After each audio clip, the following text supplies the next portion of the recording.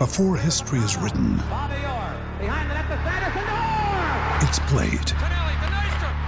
Before it's frozen in time, it's fought one shift at a time. Before it's etched in silver, it's carved in ice. What happens next will last forever. The Stanley Cup Final on ABC and ESPN Plus begins Saturday. Welcome back to Mornings with Adam Peacock, in for Matty White, of course. Summertime, so Matty's off on some beach somewhere. I think he owns his own beach anyway. One man who's just having a day off now from a few days at the SCG, where there wasn't a hell of a lot of cricket. There was enough, but we wish for more. Phil Jakes, part of the SEN crew there. How are you, mate? Morning, Adam. Hey, what did you make of it all then?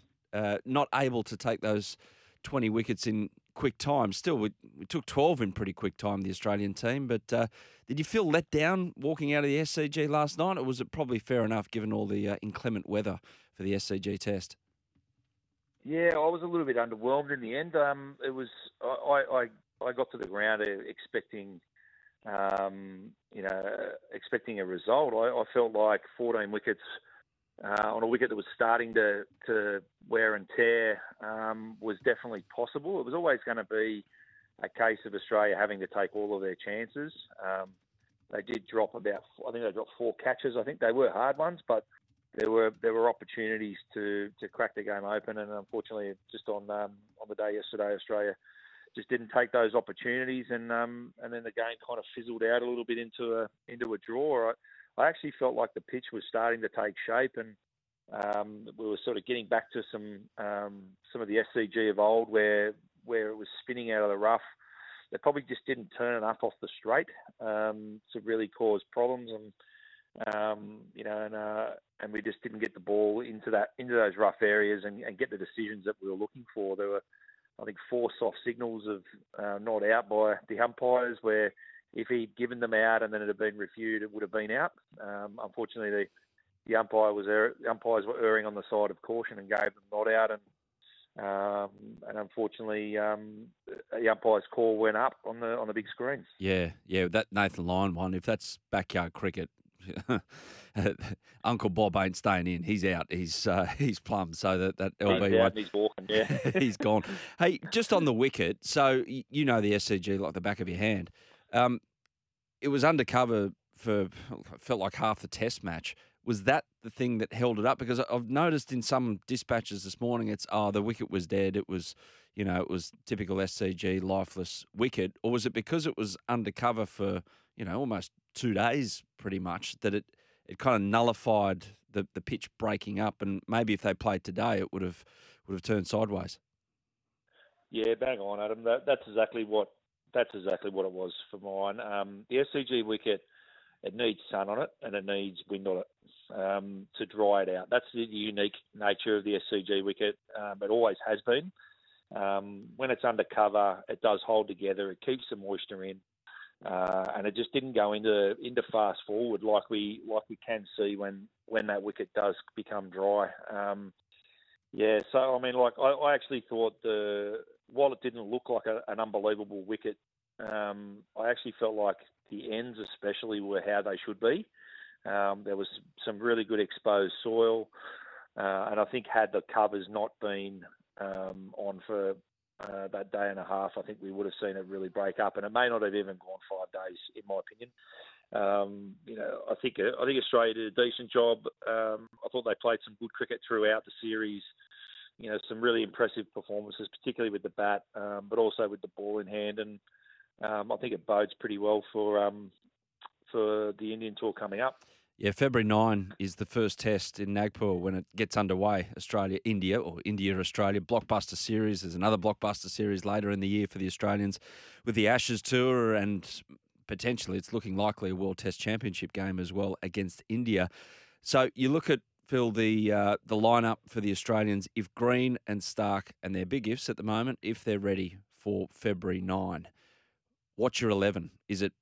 Do you go with 3 quicks at a place like Nagpur, or do you have to play 2 tweakers? I think Nagpur is probably the one venue where you have to play two spinners, potentially three spinners. It really does turn there. So, I mean, I think Travis Head showed some really, really good signs as being a potential third option. So whether we need three out-and-out spinners when you have Travis Head, Marnus, Labuschagne and also Steve Smith that can bowl part-time, or you pick two and those part-timers, which would then allow you to either play three quicks and two spinners and Carey bat six if it looked like a flat wicket, or if you wanted to bolster your batting, you play an extra batter and go in with 2 and 2.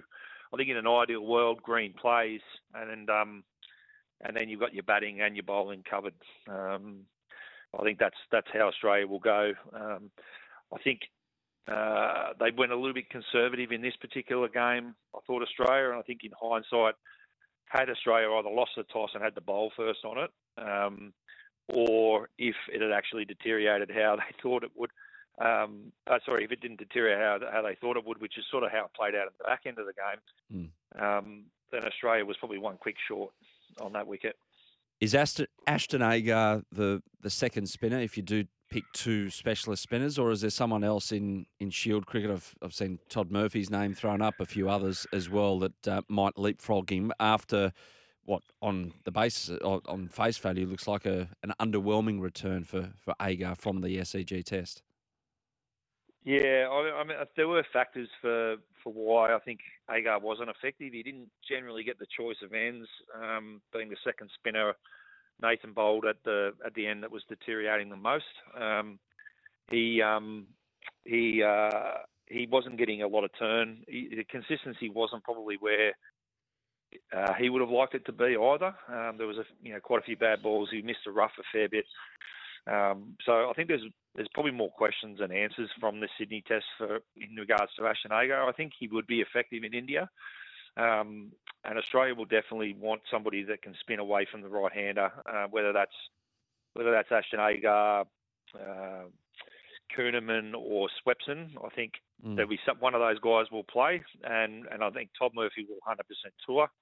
And I think if there is a case where we have three spinners, I think Todd Murphy will play. Whether they play Lyon and Murphy in the same team as two spinners, I think that would be a gamble in that they both spin the ball the same way. But Todd is such a talent. I think he'll get his opportunity at some stage in the Indian tour. Hey mate, what's a catch and what isn't a catch these days? Can you quantify it for me, please? I'm a bit confused. Oh mate, I've been talking about this for 5 days. Literally, it kills me. It kills me. The whole thing that frustrated me was the ruling around soft signal. You've got umpires that are on the field that are 30 metres, 40 metres away, sometimes even more if it's an outfield catch, having to give a soft signal to the third umpire. So he's already has to form his opinion based around what the umpire on the field has said, who is clearly unsure because that's why he's gone upstairs. So that's the thing that frustrates me about the soft signal is that we have umpires that are unsure about whether it's a catch. We go upstairs, and then the third umpire has to adjudicate based around the fact that there's a soft signal of out or not out, and has to prove otherwise. And that, for me, when you've got a catch that is, already a question, is flawed because nobody really knows except for the person that's caught it, and sometimes he doesn't even know if he's got his head turned away. He feels it go solid into his hand, and he feels like it's out. And maybe the slips either side of him who are a little bit biased. So, it's an interesting one. I personally think they've got to trust the technology. If they go upstairs, we take it as face value that nobody really knows what's happened. Let's have a look at the camera, see if there's definitive information, and if there isn't, give it not out. That's how I would go with it.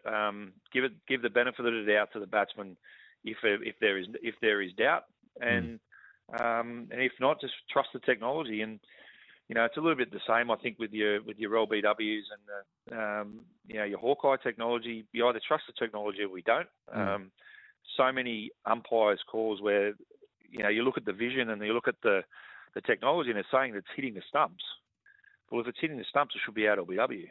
And the fact that the umpire has given it not out, whether it's half the ball or the whole ball, it shouldn't matter. If it's hitting the stumps, it's hitting the stumps.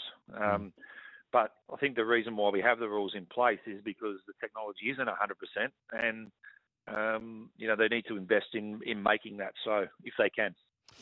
And another one out of the last few days, and wasn't just confined to Australian soil, the light situation. So can you see it being like I don't think there's a human on earth that watches Test cricket and is happy with the way it is at the moment. I think that the only people that are probably pretending it's not happening are the rules makers. Can you see it actually changing in the next 12, 18 months, the way that they interpret what is bad light and what is good enough light to play cricket in?